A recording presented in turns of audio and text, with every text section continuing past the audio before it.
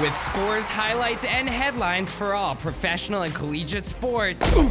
Get hyped for 107.7 The Bronx Retro's The Overtime. Welcome to the Overtime on 107 Bronx Retro WRRC2, a 2024 nominee for an Intercollegiate Broadcasters Media Award for Best Online and Streaming Competition in the Nation, and winner of the 2022 and 2023 IBS Media Award for Best Sports Update. I'm Logan VanDine. It was announced late Sunday night that the 2026 World Cup will be played at MetLife Stadium in New Jersey. This news comes after the cities of Los Angeles and Dallas were also considered in play, with possible location to be at SoFi Stadium and AT&T Stadium. The New Jersey Governor Phil Murphy said in a telephone interview that it will be a celebration of our diversity and values, and the bigger picture is what leads up to and what we'll leave behind for decades to come. Switching gears down to the NBA, the Clippers continue to roll and they defeated the Heat down on South Beach 130-95. Kawhi Leonard led a lane scoring with 25 points, and James Harden also had 21 points, with 4 of them coming on this 4-point play. Felt the contact for Martin. He put his arm in there to initiate contact. Here's a three that goes down and a foul. A 4-point chance for James Harden. Audio from ESPN. This win was the Clippers' 20th win in their last 30 games.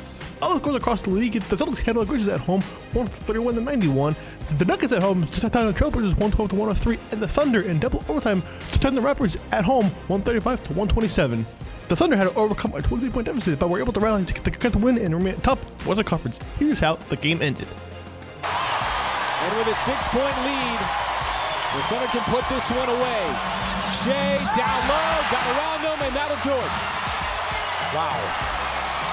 You talk about playing smart, hard-nosed basketball in the second half to basically take this game away from the Raptors after being down by as much as 23. Ball's going to pop out of bounds. They're going to say that's it. Audio from NBA's YouTube channel. And finally to the NFL Pro Bowl. And for the second straight season, Team AFC led by Coach Eli Manning defeated Peyton Manning in the AFC 64-59. It was a very fun, entertaining event all throughout the day in Orlando, with Eli getting the last laugh over his brother Peyton. Here's how the younger Manning was able to secure bragging rights for the second straight season as the NFC defense stood tall. 118, what's up? Looks right. Incomplete, looking for Allen. No flag.